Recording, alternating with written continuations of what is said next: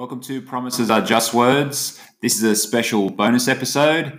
Today we are featuring Chloe Logarzo, who is a current Matildas player and also playing in the FA Women's Super League in England. Hope you enjoyed the episode. There we go. Hey, Chloe. Hey, how are you? I'm not too bad. How you going? Not too bad. Can't complain. That's good. We're just waiting for a few more people that might join us, hopefully. So there's a few students that are kind of just getting in now, if that's all right. Yeah, awesome. Fantastic. So obviously, I'm Mark. You've been in contact with me too. So we've got a targeted sports program at the school, and these are just some of our students that are interested to either listen in on the conversation or maybe even ask you a few questions as well too. Awesome. I'll say, first of all, don't be stressed about asking me any questions, guys. I am just a normal person, so hit me with anything, literally anything that you want. It could be the most random thing, and I'll try and answer it as best as I possibly can. It'll be like being in the classroom, getting those random questions for us too as well. This is Steve Allenson about to join us too. He's a coach in the program as well too. Awesome. So what school are you guys? Sorry? Okay, you can tell them, guys. Wadalba. So obviously when you play for we're Mariners territory. We are. You were at the Jets for a while. Awesome. Yeah, I was there for 2 years. Yeah, so we're just basically north of Wyong. Oh, nice. So how many kids are in the program? We actually expanded this time, so we've had another coach join us as well too. So we're up to about 70 or so kids now, which is good, and that's across really year 7 through to year 10 as well. Awesome. Well, I guess why don't we just get into it, eh? Let's do that, and then if they join in, they can join in at any time and see how they go. Alrighty. So, how did you originally get involved in soccer? I was originally involved when I was 5. I think for me, I always joke about how I never really had a choice, that I was always going to play football because my dad's Italian and my mum's Scottish. Both sides of the family really involved heavily in football. And when I was 5, my father just joined us up in just the park soccer down the road from our house, and he was our coach and my mum was my manager. Yep. And that's really how we started. I have a twin brother and an older sister, so it was just easy for us to be able to go down to the park and have everyone play. And yeah, I think it progressed into like me playing into older age groups and then playing with my sister and all that kind of stuff. So yeah, are they still playing locally at all? Are they brother and sister? No, my brother and sister gave up on the sport a long time ago when I kind of became the sole person that my parents kind of like invested their time into, because I was so busy with like training and programs and like running around that it kind of took both my parents' efforts to be able to manage my load. Yeah, of course. I understand totally. You know, having a few kids, I've got to run around to different sports too as well, the same thing. Yeah. Excellent. So how did you do? I know you've obviously probably dealt with a few setbacks in junior teams, possibly based on your size early on too, but how did you deal with those? How did you bounce back from those setbacks? For me, I always say that like it never really affected me from the setbacks. I think it was just like fuel to the fire. When I was told that I wasn't good enough or something like that, I always had the belief in myself to be able to do what I wanted to do. I always thought to myself, like I know that I can make it and I'm going to be the best one day. And I think that pure desire was kind of what got me through the younger stages in my life. And that's kind of where it really impacts females. I guess it could impact guys as well, but like it's really cutthroat when you're younger, especially when you're not making Football New South Wales teams or you're not making like representative teams and stuff like that. And I don't know, I just stuck to my guns and I had a great support network with my family. I think my mum and my dad really were there to comfort me and push me to be the best that I could be. And I just had a break finally when I was like 15 maybe. I was given a chance, and I think that chance was what did it for me, and I never let that chance go. Fantastic. So at what age, I guess, were you when you think you kind of could make a career out of it? When I was 18, I finished high school and I moved from high school and I went overseas straight away. I didn't want to work because I had worked through year 12 actually left high school. I did a thing called Pathways, which is year 12 over 2 years, purely because I missed too many days, like leading up into my HSC. I was overseas competing with the under-20s. I was the captain of the under-20s team, and we had our championship. So I missed too many days. So I thought, oh, if I'm going to manage my load and I really want to focus on my schooling, I would do it over 2 years. So as soon as I finished school and I moved on, instead of going to work, I really wanted to focus on soccer. So I ended up leaving and moving over to America and playing in the second division over there. Although I didn't get paid, I think that was the first glimpse for me of what professional football would be like.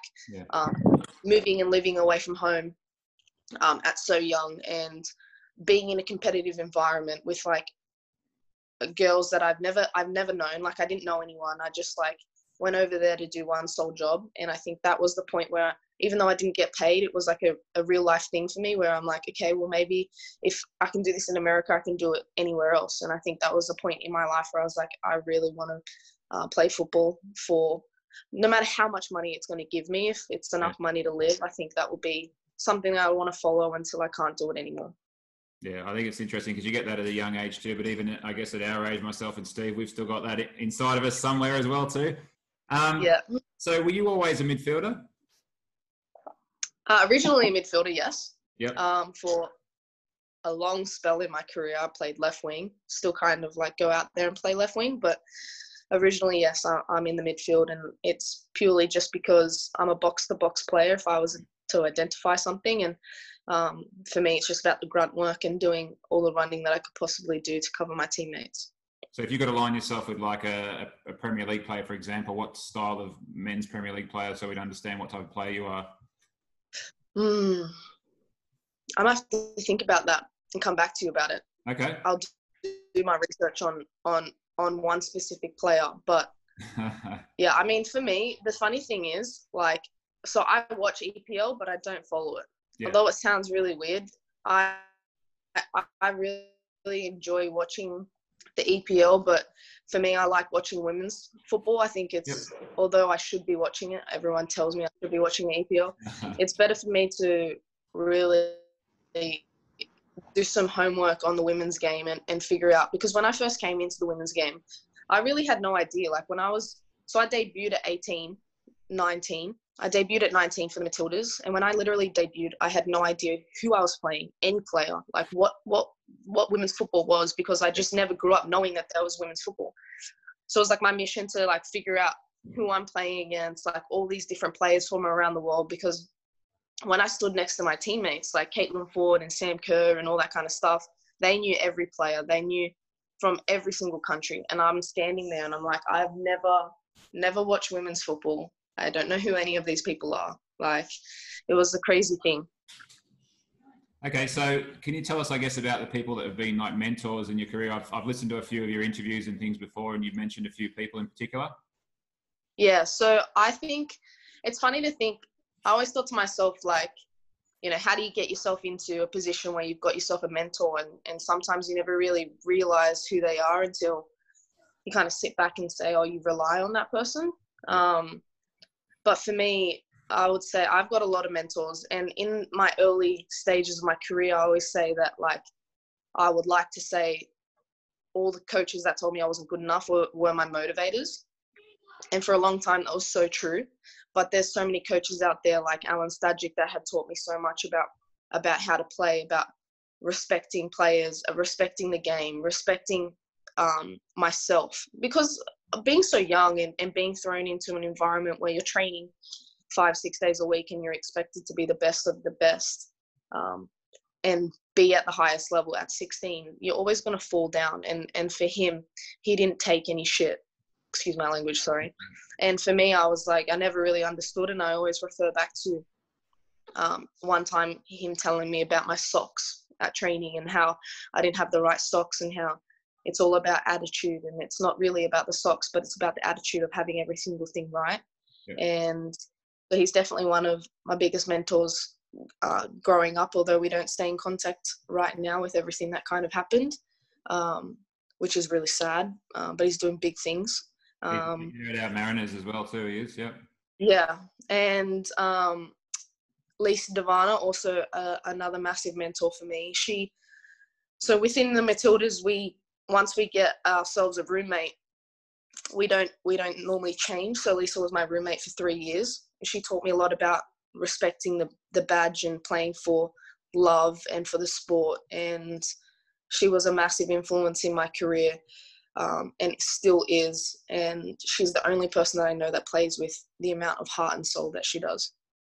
Yeah, so I would say also ironic fact too as well that I reached out to her as well, and she actually recorded some answers to it. So we had her on my podcast the other day too. So interesting. Can you tell us about, I guess, your debut for Sydney FC and for the Matildas, and I guess what was different about from obviously except the level that you're playing at? Yeah, when I debuted for Sydney, it was like I just really came into like train with Sydney when I was 16, 17. And to be fair, it was just to make up numbers, and Stadge kind of threw me that line and said, oh, if you want to get better, you should come and train with the big girls. So I said, okay. And I was just training with them all through preseason. And just before the season started, a girl got injured and her season was over. So Stadge was like, oh, we've got an injury contract. Would you like to join the team? And I was like, well, of course. Like, of course I want to join the team. Not expecting to play at all. So I debuted in Newcastle against Newcastle Jets. And at the time, Lisa was playing for Newcastle. And I've got a great photo. I've got like shorts that are like past my knees, my shirt's like past my elbows. Like I look like a skinny little rake in like all these massive clothes. And like just in that one moment, I played for like 15 minutes, if that.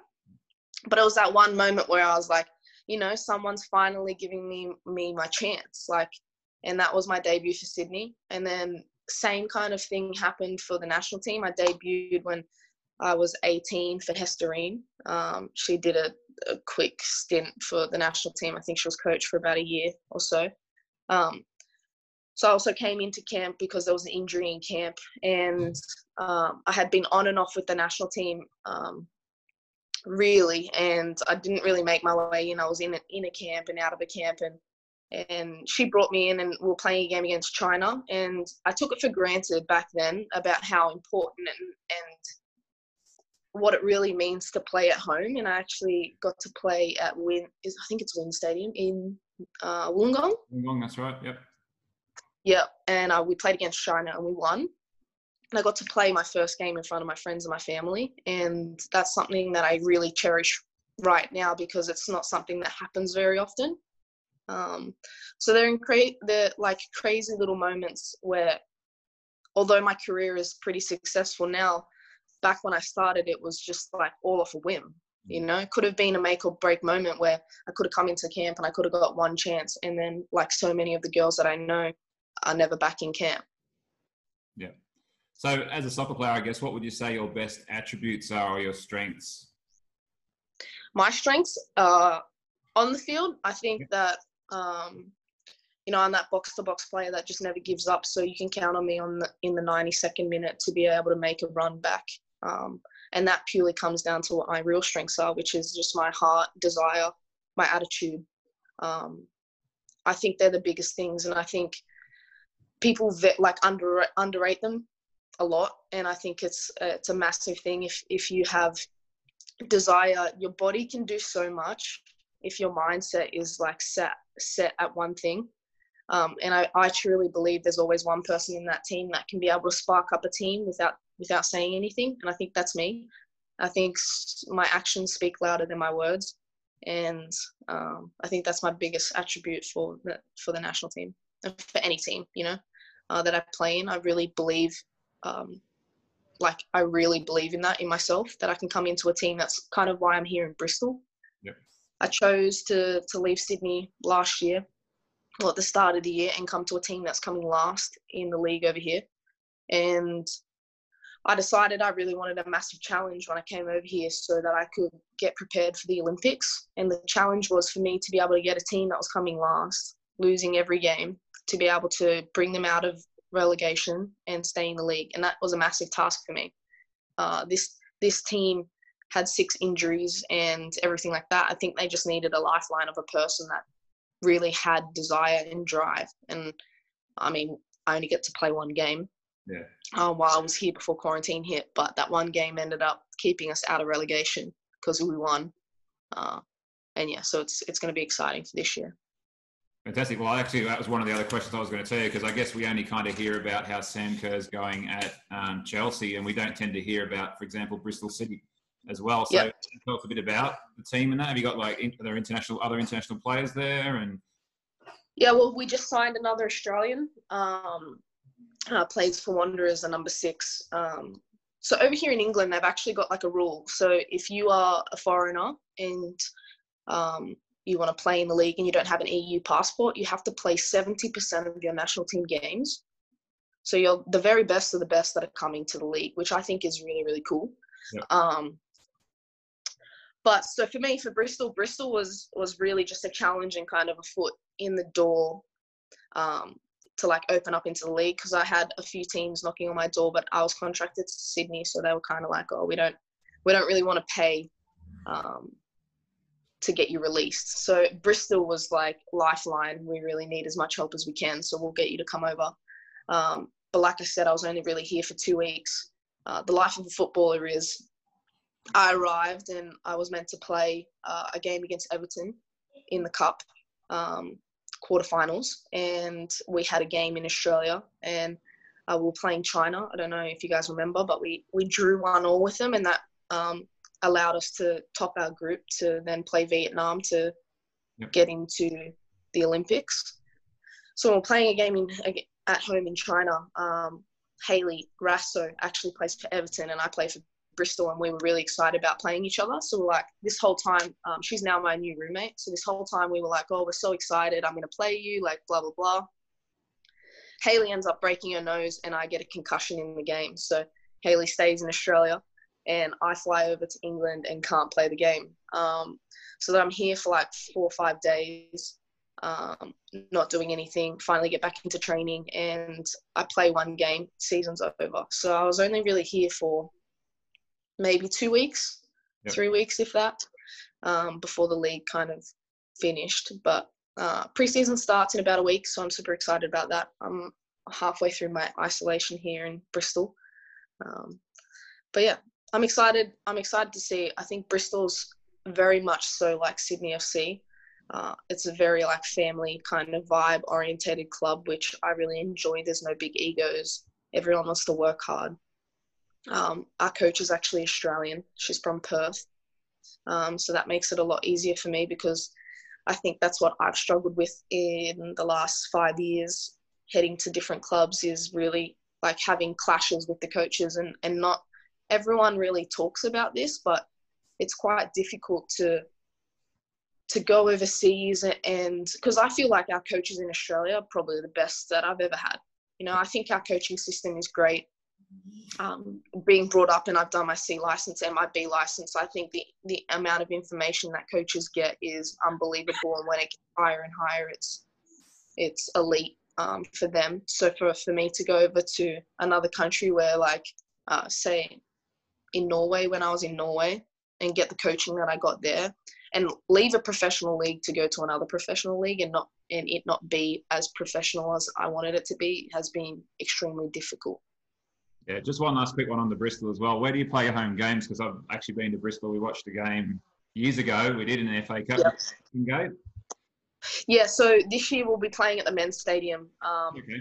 But last year the girls were playing at where we train, which is like the ECG or something like that. It's like the university stadium, but it's horrible, honestly.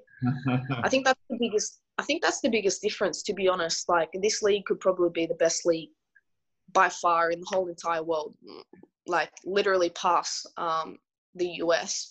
But I think the infrastructure and the structures that we have in place within Australia, with the PFA, which is our player union, demand the very best, and I think that's what it lacks over here. Like, we can't in the W League, you can't have a field that you play at that doesn't have a stadium. Where, like, for Bristol girls, like, there's like it's like a standing area around the field, and like a tiny little like seating area up in like the clubhouse. Yeah. I said like that would like never fly in Australia. But It sounds like it's getting a little bit better anyway too, so that's a positive thing. yeah, So, getting heaps better. yeah, I guess you've obviously you referred to your time at the Colorado Pride, and I guess you said that was very enjoyable. It was an environment where you felt very supportive as well too.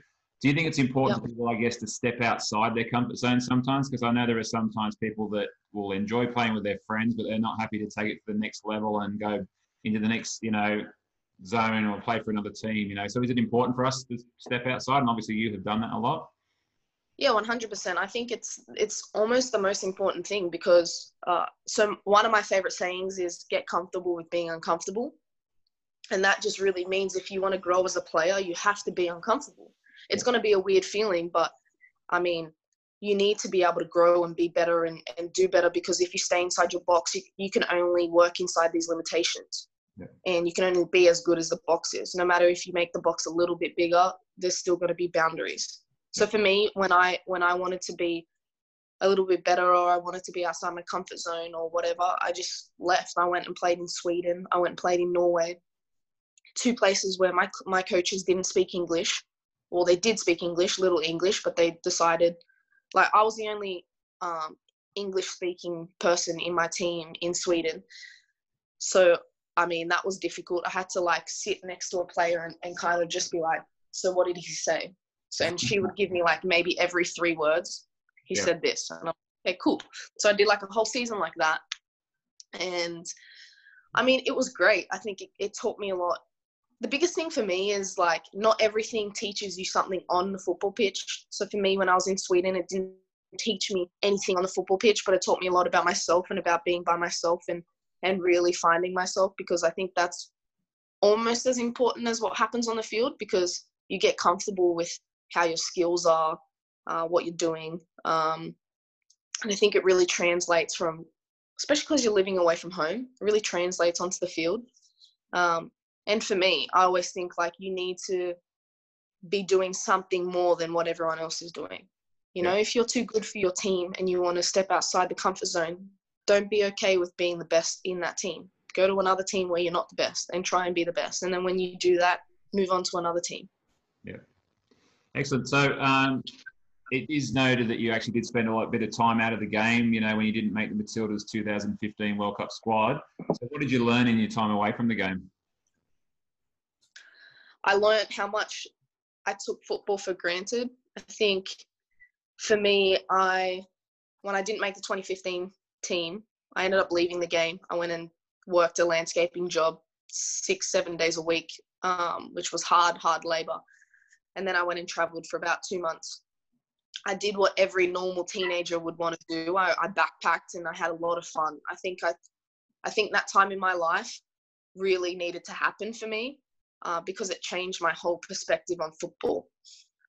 I thought that, football was depriving me of a normal childhood because I spent so much time at training. I lost countless friends over the fact that I just couldn't hang out with them because I was, like, needing to go to bed. I think I dominated football and left myself with nothing. Yeah. I think that time away really taught me how to balance my work-life balance, because realistically, there's so many of us, male and female players, that leave the game and can't identify themselves as individuals, only as footballers. And I think that's a massive thing that never gets talked about, and it's so big, and it's mental health that I think that was the biggest thing for me, because when I didn't make the 2015 World Cup, it was like my world was ending. I thought to myself, I trained so hard, what I thought was so hard, to get to where I needed to be, and I deserved to be on that plane, where I really didn't. I look back now and I thought, I didn't do anything extra outside of what I was normally doing.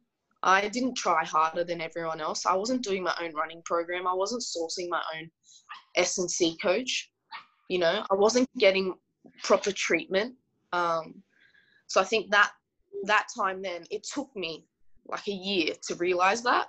But my time away from football, I remember I was in Italy on the last day of my holiday, and this was 2 months, and I hadn't ran, I hadn't exercised, I didn't even do anything outside of, like, a brisk walk. So I got to the end of the time, like I was thinking about the W League, coming back to the W League, and I was in Italy. I was like, okay, I'm going to go for a run on the Amalfi Coast. So it's like hilly, like along the coast. Anyway, I reckon I got about 500 meters and I like couldn't breathe. And I thought to myself, you know, I'm 22, 21, 22. I'm the most unfit I've ever been. I'm an extremely active person. I've never not trained in my whole entire life. And now I'm like here. I had gained like 7 kilos. Like, what am I doing with my life? I'm like, honestly, like, where do I want to be? What do I want to do? Like, I don't want to go back to landscaping 7 days a week where it's really, really hard. So at that point in Italy, I thought to myself, you know, if I train really, really hard, I'm going to move clubs. That's when I went to Newcastle Jets. I'm going to move clubs. I'm going to try and get myself back into the national team. I'm going to do everything that I possibly can to do what I need to do to get there. And when I got home, that's exactly what I did. And then ever since then, I had the best coach, Craig Deans, which actually stepped in to do the men's job for like, I don't even know, like a couple of months. Yeah. And he was honestly probably one of the turning points in my career, because he really nurtured me and made me re-believe in what I had, and really made me realize that I could be where I am today. So for him to get me out of that little dark hole, I think was incredible, because I was in like a really bad way when I was in Newcastle. Okay, so can you, I guess as a 25-year-old you are now as well, are there anything you look back at yourself now as a 16 or 7-year-old just starting out that you could give advice to yourself then? Is there something there that you've learned since that you would say to yourself? Yeah, for me, I would definitely want Source to do something more. So for me, I did Jonah Football. I think he's incredible. And realistically, there's a lot of backlash about him. There's things that say like, you know, you're never going to do that on a football field. But to be honest, we literally do all these tiny little technical work that I probably will never do on a football field. Let's be realistic.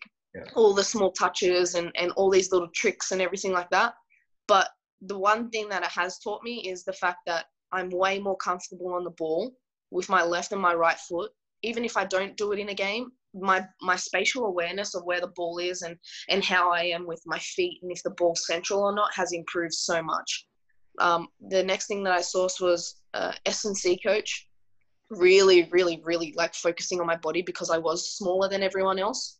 So really just being able to get my core strength, I would say like that's a massive thing, because when I was younger, when I was 16, 17, you could literally like push me over with one finger.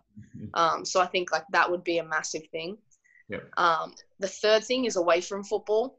I think you need to have a very good balance of training and a normal life, because for me, I invested everything into football, and I think that was a really good thing. But for my mental health, it wasn't good. Like I truly believe in mental health right now, and I think it's one thing that we've been really focusing on with the national team in the last 2 years, is just how you wrap your head around football and how you don't like let it take over your whole life. Because if you don't have a good game, I used to fixate on it for a whole day, where it's not healthy. You know, I could do a game analysis, get over it, move on. And that's what needs to happen. You need to be able to assess, move on, get to the next game, because I would end up getting anxiety about what I did in the last game and what I didn't want to do it again. So then I wouldn't be the player that I normally am. But that's what you need to do. So you need to get over those obstacles. So I think like work-life balance and mental health is like another massive thing. Yeah. They're the three biggest things, I think. And attitude. Attitude's probably number one. I think attitude towards how you present yourself, attitude towards training, rocking up early, leaving late, getting the gear, all those things like that are little things. Realistically, they don't do anything for you, right? What you think they don't do anything, but they embed these core values within yourself to be the best, do the right things, make sure you're on the straight arrow. Because when you get to the elite, it's literally 1% that makes you different from someone else, because you're at the highest level. Yeah. So, what else do you hope to achieve? I know you've got a little bit longer left in your career. Are there any things you're hoping for the future? Yeah, I was actually speaking to my Under Armour rep about it because we just obviously got the bid for 2023, and he asked me the same question. Yeah. And I said to him that, I want to peak at the 2023 World Cup.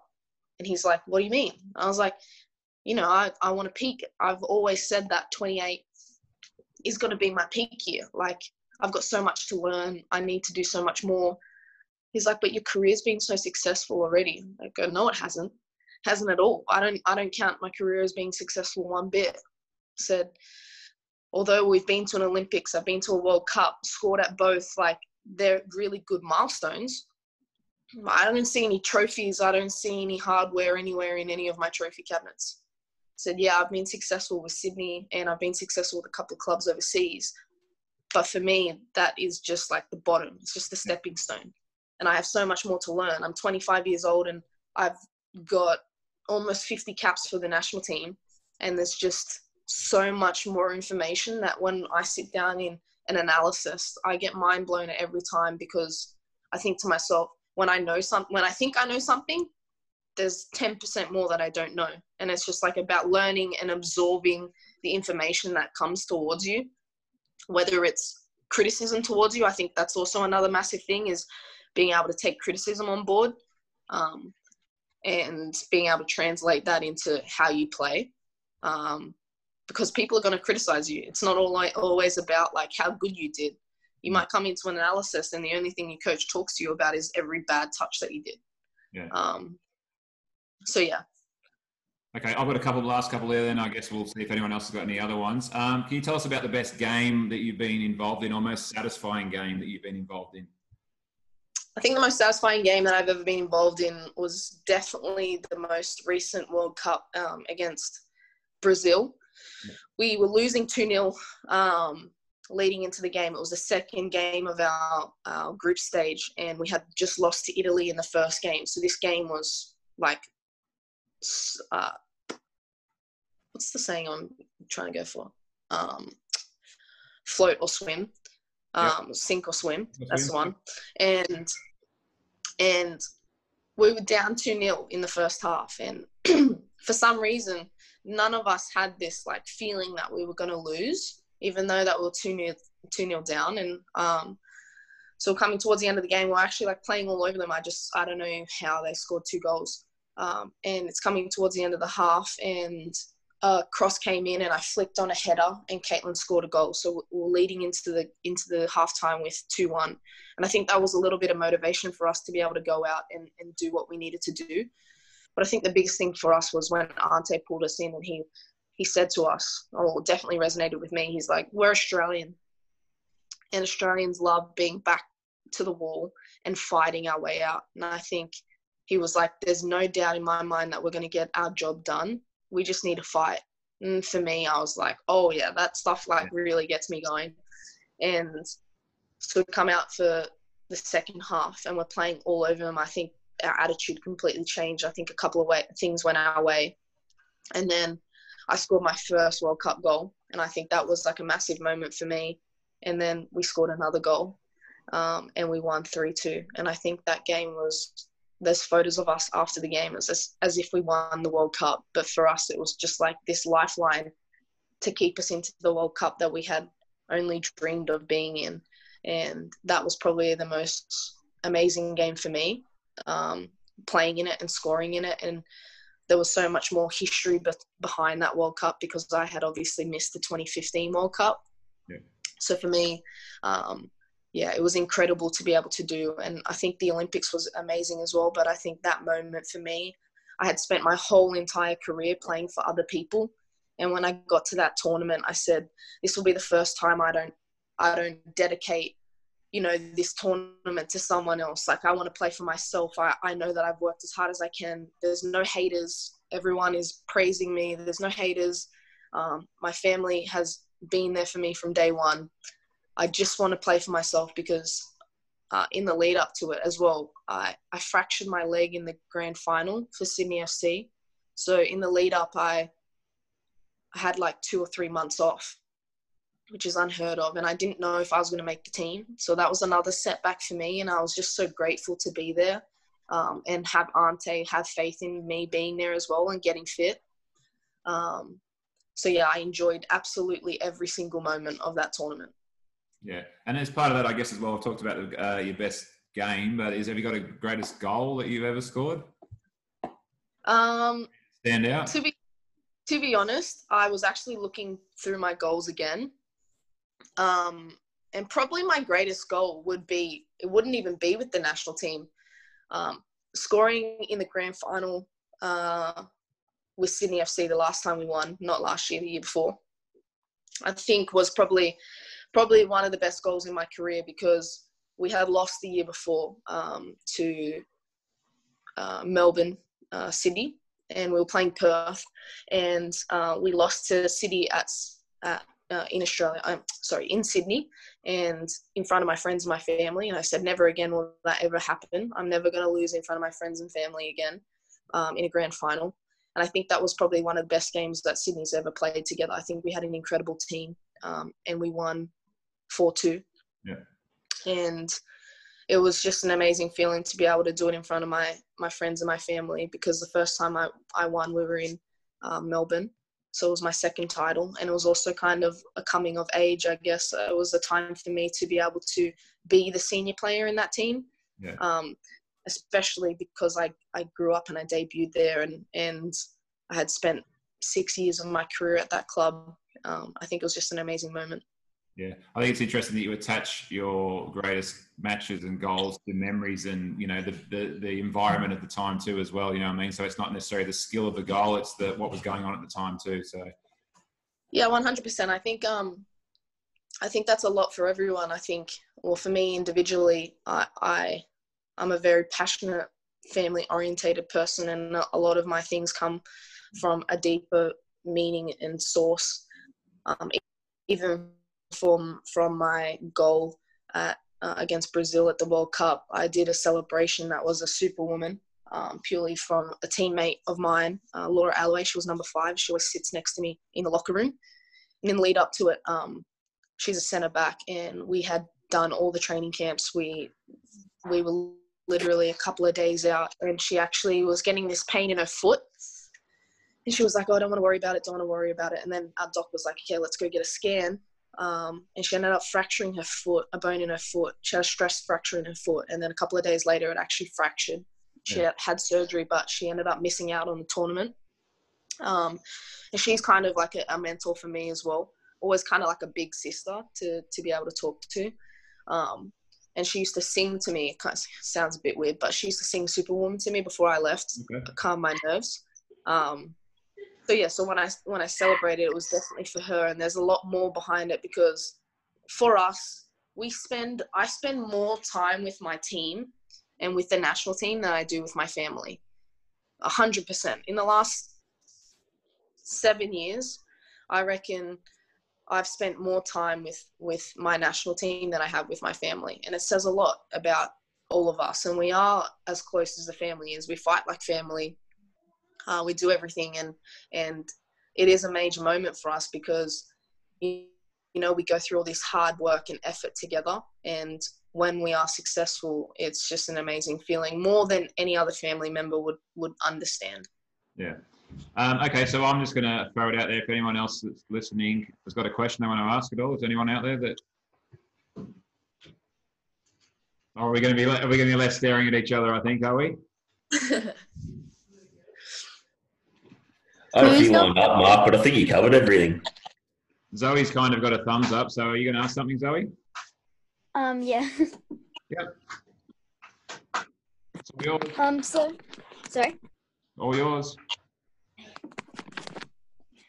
So what's your favourite part about soccer?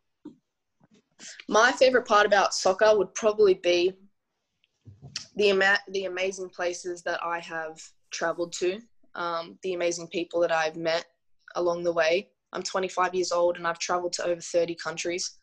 I've played in about 25 of them. I can say that I have friends all over the world. I've lived in 4 countries, and I think such a young age, I feel like I'm kind of really old because I feel like I've been able to be around so many cultures and around so many other people that my perspective on life has changed. I'm very grateful for where I live. I'm very proud to be Australian. So I think with football, I think although right now is my career, and when I finish football, I will be finished, but I think the impact it's had on my life will follow me for the rest of my life. So I think that's what I take most out of football, and I think that's what I enjoy about it the most. Good question, Zoe. There you go. Well done, Zoe. Anybody else at all, guys? Who's your favourite player to play on the field with? My favourite player to play on the field with would probably be... I guess you've got so many, it's hard to kind of pick one, is it? Yeah, I was going to go by country, and then I was going to go... So it's really hard. Like, I enjoy playing with every single player in my national team. I think I enjoy every style that they have. I really like playing with Rose Lavelle from the US national team. I played with her when I was in America, and I think the way that she plays, she's so fluent on the ball. Yeah, let's keep it with that. Just keep it with one international player. Sounds good. Come on, boys. I know you would have a question. You're sitting there looking. Come on, I'm sure there's something you want to ask. How does it feel when you score a goal? It's pretty incredible. I think going back to the goal at the World Cup, when you score, it's just like an overwhelming feeling of like relief, I guess you could say. Just the amount of effort that you've put in, the time, the stress. I think it's incredible, and I think the best feeling in the world is pulling on the Australian jersey and doing it for your whole entire country, not just yourself and your family, and making everyone proud. It's a feeling that I can't really express any more than that, but something that I hope that you guys get to try one day. But it's just, yeah, I can't be any more proud to be Australian, and to pull it on with my sisters is something that I will always cherish.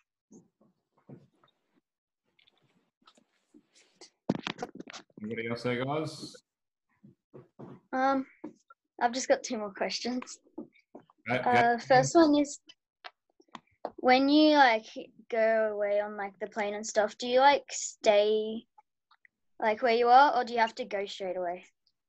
Do you get to hang That's a really good question. No, that's a really good question, because so when we have tournaments, normally we're not allowed to stay away. Like, we're not allowed to stay over a couple of days because we have to go back to our clubs overseas, which has been, I mean, very sad for a couple of people. So when we were at the Olympics, when we got knocked out just before the semi-finals, a lot of the girls in the NWSL had to leave straight away. Like, I'm telling you, like the next day, to go back to the NWSL. And unfortunately, they weren't able to experience what it was like to go to a closing ceremony, something that may never, ever happen in their career again. I was fortunate enough that I was staying in a Swedish team, and I was like, I'm going to stay because, you know, I would like to stay. And my coach was nice enough to let me see a closing ceremony. But not all of us get that opportunity to.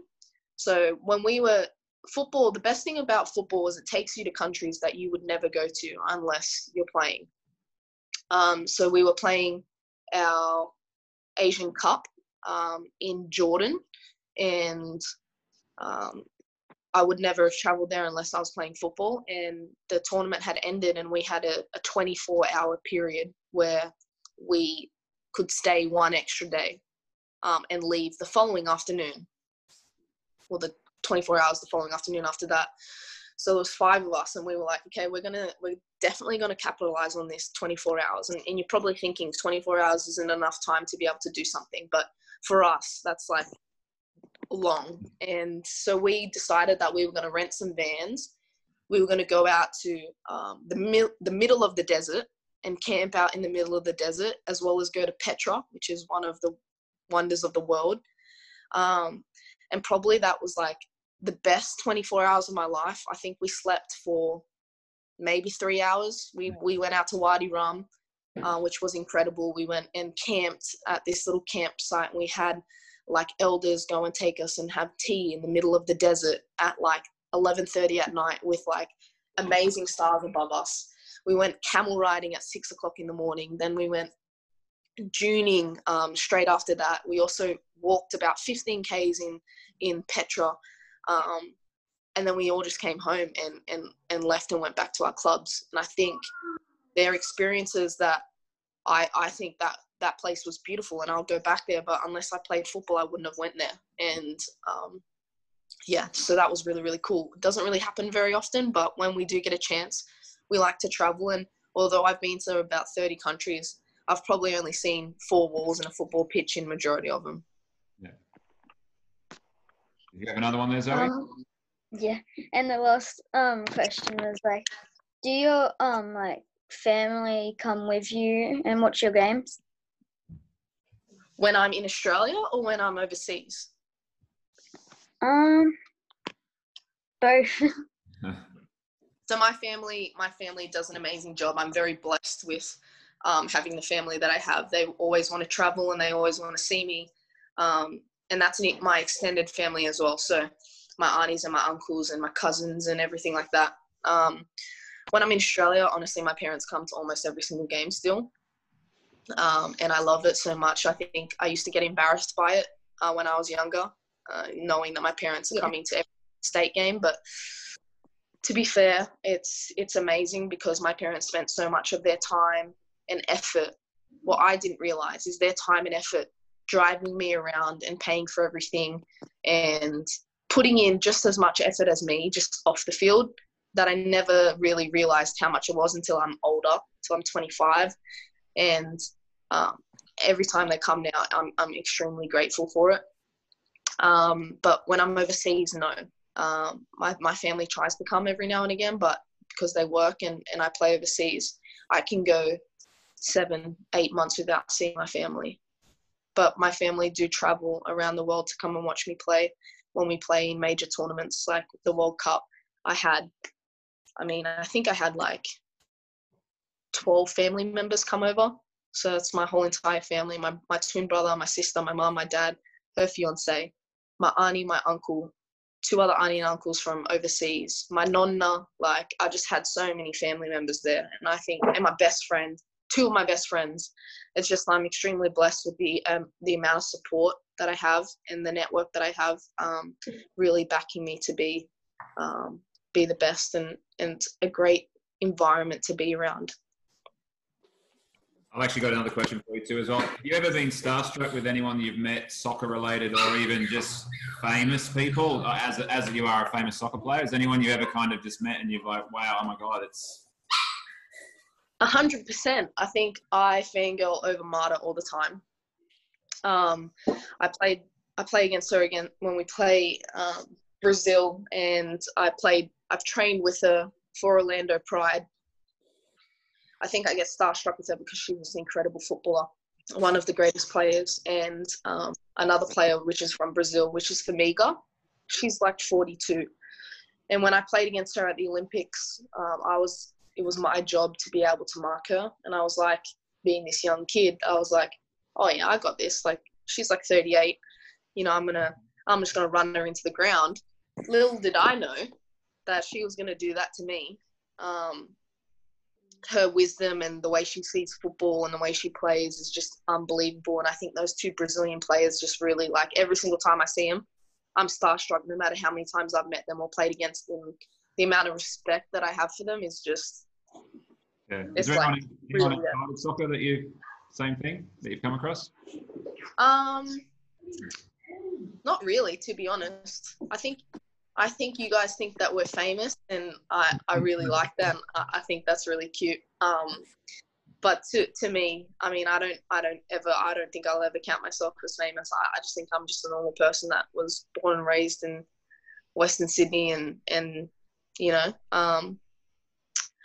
But no, I wish I could say I met famous people, but unfortunately, no. Well, I guess even if you give off that vibe of, everyday kind of person, you are inspiring, like even just the girls in our program. And if they see you as a superstar and that inspires them, I think that's great too.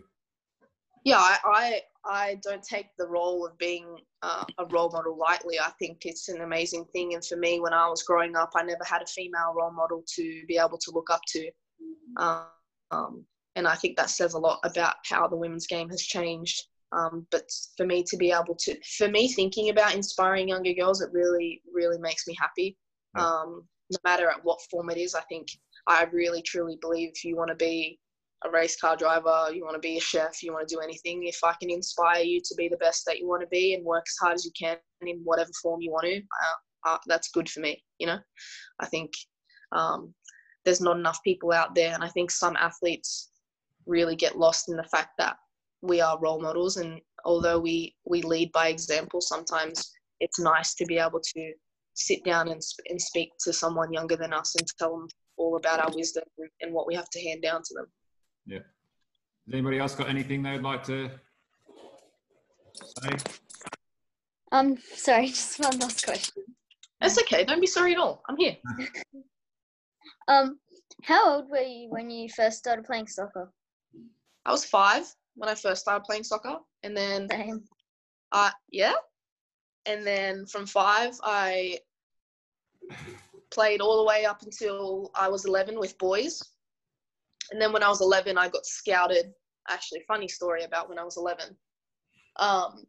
So I played at the park down the road from my house, and it was just one rainy weekend, and it was the first game that my mum had never come to. My mum always was worried about if she didn't come to a game, I would get injured. But my brother was actually really, really sick, and she had to take him to the doctors. So while they were at the doctors, my dad was watching me, and it was pouring down rain.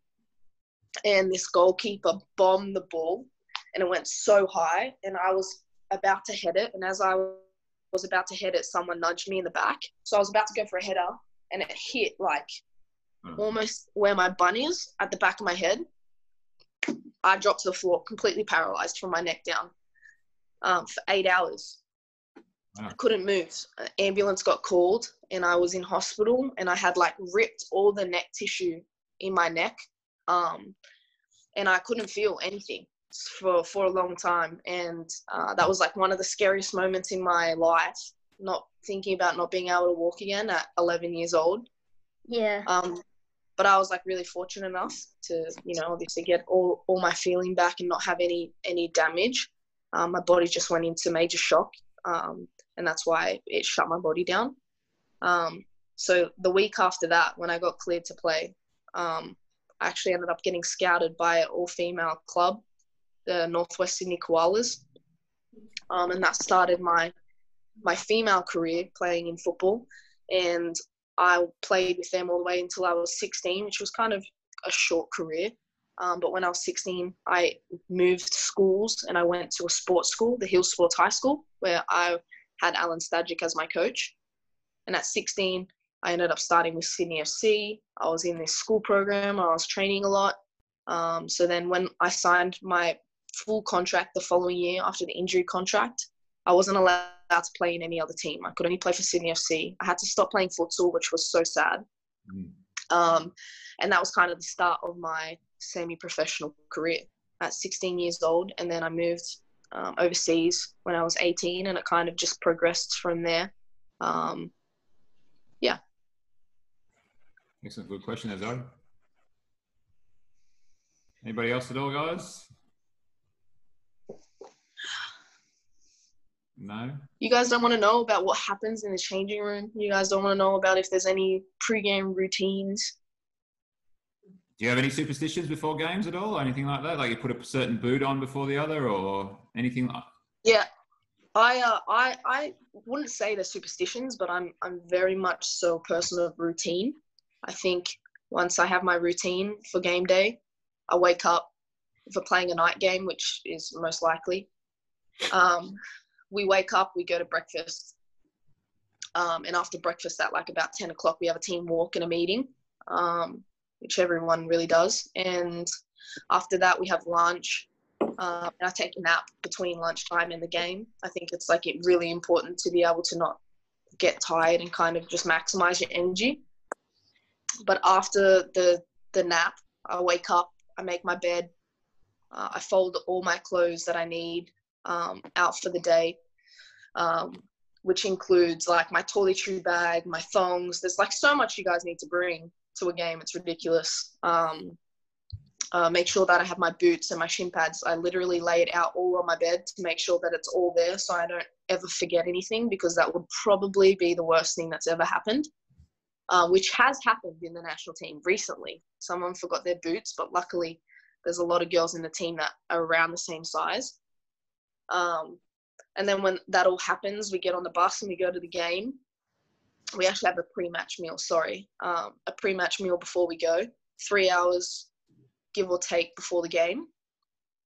Then we get to the game and I have photos that I put up in my locker. And I also got a gift from a fan. It was a necklace that was an angel.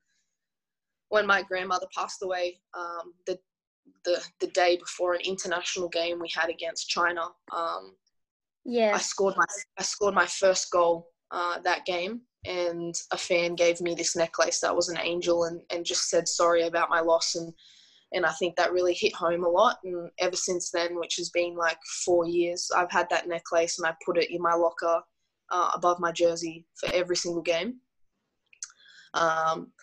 And I put my shin pads in the back of my leg before I go out for the warm-up, but that's about it. It's just about routine for me.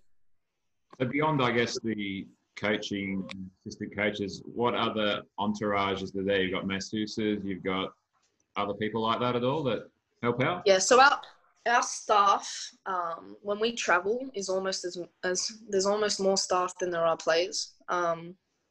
Sometimes when we travel, we have obviously our coach, our head coach, our assistant coach, and then our second assistant coach. We have 2 video analysis. We have a goalkeeper coach. We have an S&C coach. We have our psychologist. We have media. We have 2 physiotherapists, a massage therapist. When we travel to Asian countries and all that kind of stuff, we bring our own chef, which is honestly so important. Yeah. It might sound a little bit bougie, but when we go to countries like China and we go to Vietnam, being able to go into the kitchen and seeing what produce that we're using and having him determine what we eat and everything like that is vital, because when we were younger and we used to go to China, like I've been to China so many times, and when we were younger, we used to go to China, like we're 15-year-old kids, the only thing we would eat for 2 weeks is rice, because like we didn't know what anything else was. So that's about it. So I think I just counted like maybe 15, 16 people. Yep. You just remind me stories of the like 80s, 90s Australian cricket team going over to India and stuff. Shane Warne's famous for only eating baked beans on his first few tours. Yep, I used to travel with 2-minute noodles and cup of soups, and I think I used to come back like maybe 3 or 4 kilos lighter. Honestly, because when you're there, like especially when you're younger, they don't have chefs and everything like that. We used to like rock up and the food was there. It was like labeled chicken, but it was like it wasn't white, so you're like it's not chicken. And then there would be like chicken feet, but like they would eat that. So it's like, well, we're definitely not going to eat that. And the only thing that we knew was the right thing was rice and cereal. So that became like our main diet when we were younger. But yeah, we're definitely privileged with what we have with the national team. All very, very vital roles that every single person plays. I think our key people are our video analysis. They work tirelessly around the clock, literally going and filming other people's games and coming back and doing our analysis for us. We have 2 of the best people, I think one of the best girls in the whole entire world with analysis, and what she can do with the videos is unbelievable. We're talking about we're playing a game and she freeze frames something, she can move players into the positions that we need them to be. And it's like, I've never seen anything like it. So yeah, very lucky in that respect. As part of that, I guess, do you also do the trackers, like, the where there's like crop top men's things? They do all that stats as well. Oh, there you go. Yeah. So we all have our own, like, we call them like little nuggets. So every single player has their own when we go to training, but when we're in our own clubs individually, we've all been given an Apple Watch, and this tracks every single move that we do. So we have an application that we use. It's called Eclipse, and inside it we track every single session that we do, and they can see our heart rate, how hard we're working, how long we work for. Although on top of that, we also have this pro do every single morning, which outlines how we slept, and we call it almost like Big Brother, like they're always watching. But yeah, so there's a lot of things that happens around the clock, and we do Zoom calls during quarantine every Wednesday to keep up with each other and how we're doing, and we're doing video analysis on. Right now we're doing the Netherlands, and we've been doing that for 2 weeks, but we just spent like a good 4-week block on just doing individual stuff for ourselves that we normally wouldn't get in touch with if we were actually training, because we don't have the time to. So it's been nice. I guess quarantine's been nice for that. Yep. But for us individually, when we go into camp, we do double days. I think the biggest thing in transition that you have from going from semi-professional to professional is just the amount of detail that goes into what you're doing. So for us, when we have training, we have a video session before every single training. It goes for about 15-20 minutes, and it outlines everything that we're doing. So if we have 2 drills, say 2 square drills, it tells you where you need to be. So when you get to training, there's no questions. There's no like waiting on the coach to tell us where to go. Like, everyone knows their positions. We get in and out, and that's just like how it's done. Everything's run on the clock, and it's honestly down to the T, perfectly planned. I would say, I know as coaches, even just myself and Steve, sometimes trying to explain a drill, and that takes half the time trying to set it up and stand and everything like that. Yeah, exactly. So I guess that eliminates the question, and there's still questions that happen on the field if we don't understand. But I think for me, this is the first time a coach has actually done video sessions before every single training session, and I think it's been a massive difference for us because we all know our role before we get to the field, and like when we rock up, we just get the job done and leave. There's no questions, there's no messing around. Yeah. Back to routine and things like that, you kind of alluded to a few things. You spoke about your game day routine. Do your pre-match routine sort of predate game day? Or, like, obviously you've spoke about a few things you do regularly throughout the week. Yeah, I mean, when we go into camp anyway, the routine is very structured. We get a schedule every single day outlining what we do from when we wake up to go to sleep. And it's packed. I mean, I've tried to balance being able to see family when I'm at home. But I think the biggest thing that I found out is, like, I don't really like structure outside of game day. I think it's good for me. I think, like, I really like structure, but I think it's a mental switch for me. And for the last 2 years, we've really spoken about how to mentally switch on and off from a game. So for me, I only do that routine on game day. I don't do it for anything else. And it really gets me prepared for what I'm doing. And there's small little signals that switch my brain on to be able to do it. If that's kind of an answer that kind of answers the question. Yeah, no, that's great. Yeah. We really, like, the last 2 years, it's been interesting because I never really believed in having a routine and having a process for everything. I think, like, you kind of like go off the whim sometimes. But for me, one of the psychologists that we had that came into the national team 2 years ago really taught me something about processes, and at least having an outline. So they were thinking about how if we were to go into a penalty shootout, she was like, okay, cool. Everyone take a piece of paper and outline, if we were going in a penalty shootout, which direction would you go? It was like 5 questions. Which direction would you go? What happens if you have to retake the ball? What happens if the goalkeeper does this, this, and this? And, like, what is your structure and your outline for a penalty? And for me, I was like, I always go one way. I'm never going to change that. blah, blah, blah. But she brought me into a scenario. She's like, okay, what happens if you were set in your way and there's 60,000 people in this stadium, which happened to me at the Olympics. There was 60,000 people in the stadium when we had a penalty shootout and I took penalty. She goes, okay, what happens if you put the ball in the position that you wanted to, and that was the exact position that you wanted to, and as you were running up to the ball moved and you had to retake the penalty. And I was like, I don't know, I'll probably freak out because there's 60,000 people there. She's like, you need to have a process in place to make sure if that happens, you've got a plan B. Or if you're going to, you're just going to stick to it. Because I said to her, if that happened, I would have changed ways. She goes, why? I go, I don't know, because, I would have thought the keeper knew where I was going. She goes, no, you need to okay, if that's going to be your structure, then you have that as your structure. So for the last 2 years, I've literally been working on penalties, and because that haunts me, but I have a process now. So if one thing fails, I have a plan B or something like that. So it's just one facet of that area that I thought to myself, oh, I know what I'm going to do, but it gets down to it and I really don't know what I'm going to do. So I've had this process now on what I'm going to do if plan A, plan B, or plan C happens, What about, I was going to ask you quickly about the diet. So what do you eat, breakfast, lunch, dinner kind of things? What type of foods? Yeah, so I go in and out of, I wouldn't really say it's a diet. I would go in and out of how strict I eat.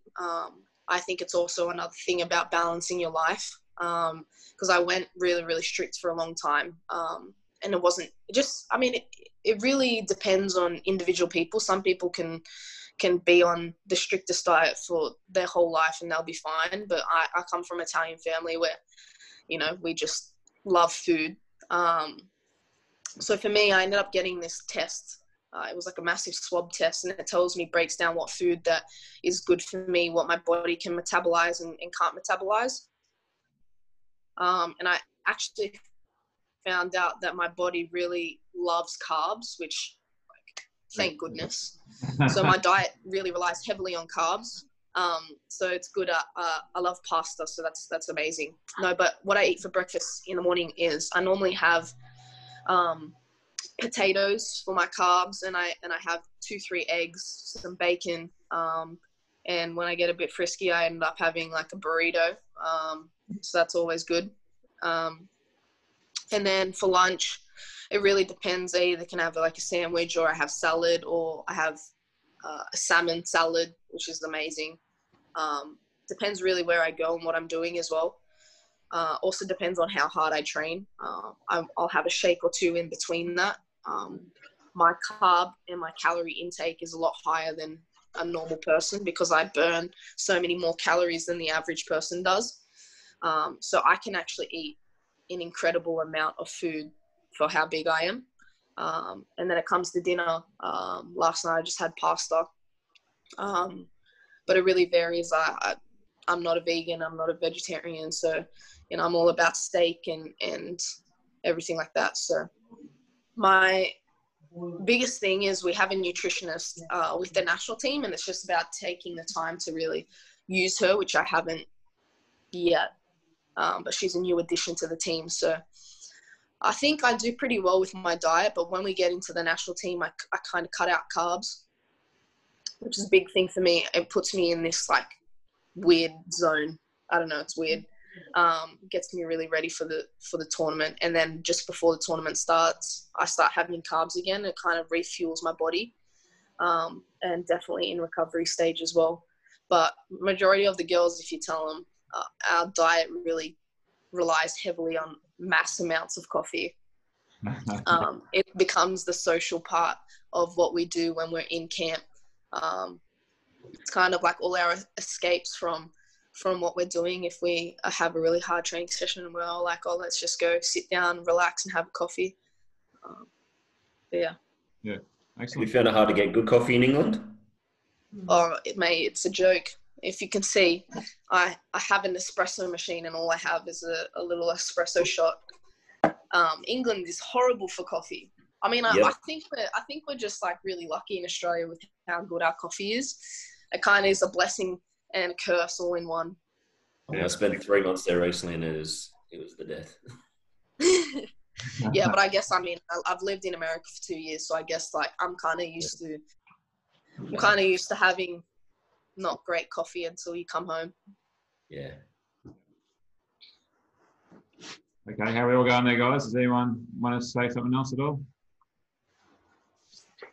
Boys, you don't have any questions? No. What do you guys, I have a question for you guys. What do you do in your training life to be better than everyone else? Or do you guys go outside your comfort zone to be better or anything like that? Do you guys see yourself playing in the A-League or playing with the Socceroos? You don't see yourself playing with the Socceroos? I do. Depends how.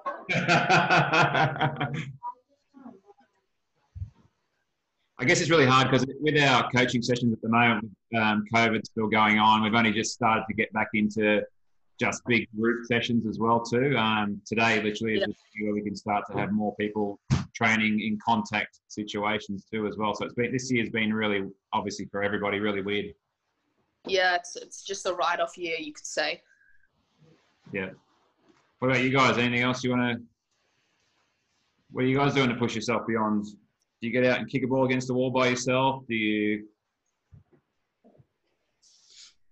No. No. On your weak foot, maybe. We do a lot of training sessions. Mhm. But what's the hardest part about training, do you think, for you guys? Probably the repetitive, same things. Yeah, repetitive sessions. Yeah, they're really, really boring. I can definitely say that. But the only thing that I can say about repetitive sessions is, for me, when I was younger and we were learning how to play the process, what Alan Stajic had, we used to, in pre-season, was horrible. It was honestly horrible. But he wanted to teach us how he wants us to defend from the front third. So for the whole of pre-season, we used to warm up, and then we used to do this 3 strikers against the rest of the team. And the rest of the team used to try and build up, and we used to try and defend them. And that would go on. I remember one session. So until we understood what it meant, we would do it for 20 minutes. But one session, we for some reason just couldn't comprehend how to do it. We did it for the whole session, an hour and a half of just defending, and it was horrible. But I feel like although at that time it really sucked, I think right now it taught me so much about the position that I was in as a left winger and how to play that position. I could probably literally play it in my sleep 100%. And I can tell you what happens in every single position in my whole entire team, from the goalkeeper all the way to the number 9. And that was only because we learned the process of it. And from that, Stadge was so successful in his career because every player knew what they were doing and knew what their next door neighbour was doing as well. Yeah, I think it's important as a junior. Obviously, they don't get them used to playing positions. It's just getting a feel for a variety of different positions first. And that is really important too, unless you're stuck in goal. Yeah, and then that. And that kind of a little bit, but anyway.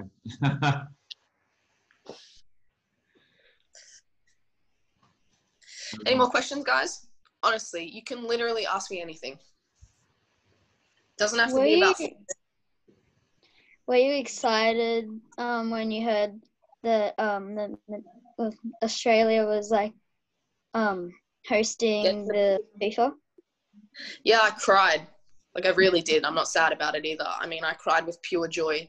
To be able to host a World Cup on home soil, one, will change the way sport is perceived within Australia, because I truly believe that we're not football fanatics. We're not fanatics in any respect besides AFL.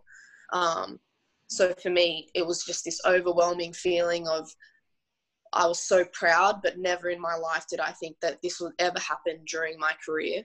To be able to see where we've come from with the Matildas and the women's game, and to see where it's at now, playing at home in front of a sold-out crowd in Western Sydney, had the exact same feeling. So to be able to think about that on a bigger scale in 3 years, selling out, ANZ Stadium, and having 50,000 Australians, because I know if we were to play at home, it'll be hard for the other team to have any part of a grandstand, because I know Australia will be like supporting us, and to have that amount of support, just like, I don't know, just like, it blows me away to be able to do that. And this is only like the smallest feeling. I wonder what this felt like to host the Olympics in 2000, you know?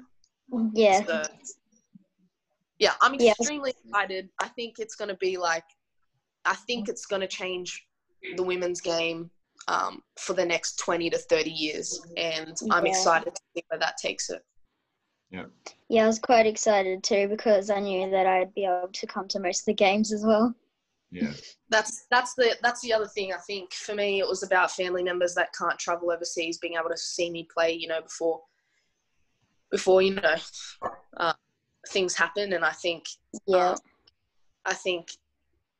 it's going to be incredible, because the amount of players, the amount of young girls that come to W League games and would love to watch us play in the national team, that wake up at 3 o'clock in the morning to watch us play, to be able to just go to a game will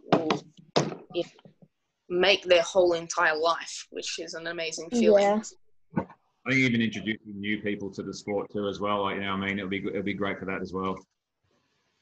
I think it's way bigger than football. This whole thing about the Women's World Cup is way bigger than football. I think it will, one, bring more people to the sport, but, you know, with everything that's happened with COVID-19 and the bushfires and everything that's happened in this last year and a half, I think there's something to look forward to from a business point of view, bringing in so many people from around the world and having this like goal in 3 years that we're going to host something. It's going to boost our economy, and I think it's going to be amazing for Australia to finally have something of this magnitude to come back. And I'm so glad it's going to be on our form, because I think the Matildas are the most beloved team within Australia, male or female, and I think it's finally rewarding all the hard work that everyone in FFA and everyone in the national team and all the past Matildas have worked so hard for. Speaking about optimism for the future and things like that, I guess a bit of a new tact. Is there anyone that you've seen up and coming through the ranks that you're excited to be moving through whether to play with or I guess so at the national level, To be fair, the majority of us don't spend enough time at home to be able to see the real players that are coming through at almost grassroots level and coming through that way. But there are a few promising people in the Matildas that are coming through that are 17 or 18. But I think for the best part, I think the national team has been one to debut our players at such a young age, where for the last, I think this is the longest period where it's gone, where there hasn't been any debut people coming in for like a year and a half, which is incredible for us, because I feel like the older that we get, the more time that we spend together and the less the team changes. I think the culture needs to change, where we're not bringing in young people and having a young team, where we actually have an older team with experience and then bringing in 1 or 2 players, which I think like the best teams in the world have, which is like the German team, the US team, all of that, where they've only, like the US team up until 2 years ago, they never had anyone under the age of 22. So for us, our whole team 2 years ago was full of, our average age was like 23. I think there was only 3 or 4 people that were old, and then the rest of us were like 25, 26, all the way down to 17. So for us right now, we have this like age group where we're getting a lot older and we have so much more experience, and kind of like changing hopefully the way the Matildas are in that respect. That's the best part. I think we need to nurture the young people and keep them almost in their age group, and let them like maybe move up a couple of age groups, but keep them there until they're really, really ready to come into the women's game. Do you get any like young people ever just training, like when you do play Matildas games in Australia? Do you like just to train with the squad to get the feel of it? Not necessarily to be included in games, but does that ever happen? Some girls come in and out. Yeah, so we have the institute that's been running for, I think the program's been running for a year and a half, 2 years. So whenever we're, well, technically no, not with the national team, but when we're with Sydney FC, we have institute girls come in.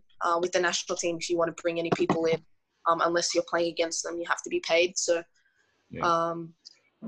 they kind of left up into like the young Matildas that are coming in. But we've had like maybe when we had a camp in Australia, not everyone could come back and play. We had a couple of young Matildas come in and fill in those positions. And it was nice to be able to have the young Matildas come in and kind of like guide them and show them what it's like to kind of be in the national team. And I think they got a shock on how like professional it was. It's a big step from 20s to the national team.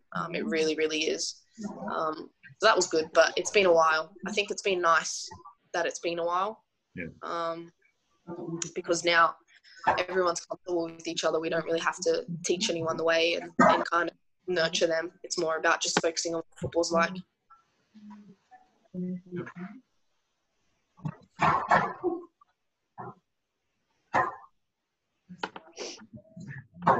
Anybody else, guys? Come on. I don't think I have any more questions. No. I was going to say, yeah, it is kind of getting probably on for dinner time for some people. So you've done other calls already, have you, Chloe? Like, obviously you said Wednesdays we do this type of thing, or have you got them after this? Yeah, so national team normally happens around midday. And then Bristol's at 7 p.m. tonight.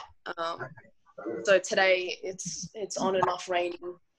So I'll probably have to do a session in between this and the national team. And then I'll do some studies after, which keeps me occupied when I'm not. Your interior design, is it you're studying? Yeah, correct.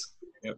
So I've actually had a lot of fun doing the course, and a lot of us study while we're playing because I guess we have a lot of downtime to be able to do it. And the national team also helps us in that regard because they support us in all the courses that we do, which is incredible. It's another thing about distinguishing the difference between being an athlete and being a person as well. So when we leave the game, we have something to fall back onto, which is very important, which only in the last few years has really kind of been pushed heavily on the women's game and the men's game with the PFA. Excellent. Yeah. Well, I guess if no one else has got anything to say, we just want to say thank you very much, Chloe, for doing this. If ever you're up our way at Wadalba, we've got an open invitation to come and give us a hand, I guess, with our TSP program. Amazing. Yeah, I'll definitely. Well, my nonna lives in Fingal Bay, so I'm always driving kind of past that way. So maybe next time in Australia, which will have to be in about a year. That's the next time I'll be in Australia. I'll definitely hit you guys up because I'll be heading out there again. Sounds great. Awesome, Chloe. Thank you very much for your time. Thanks for everyone joining in too, guys. It was great. No worries, guys. Thank you so much. Appreciate it. Thank you. Appreciate it. Thanks, guys. Bye. Bye. Bye.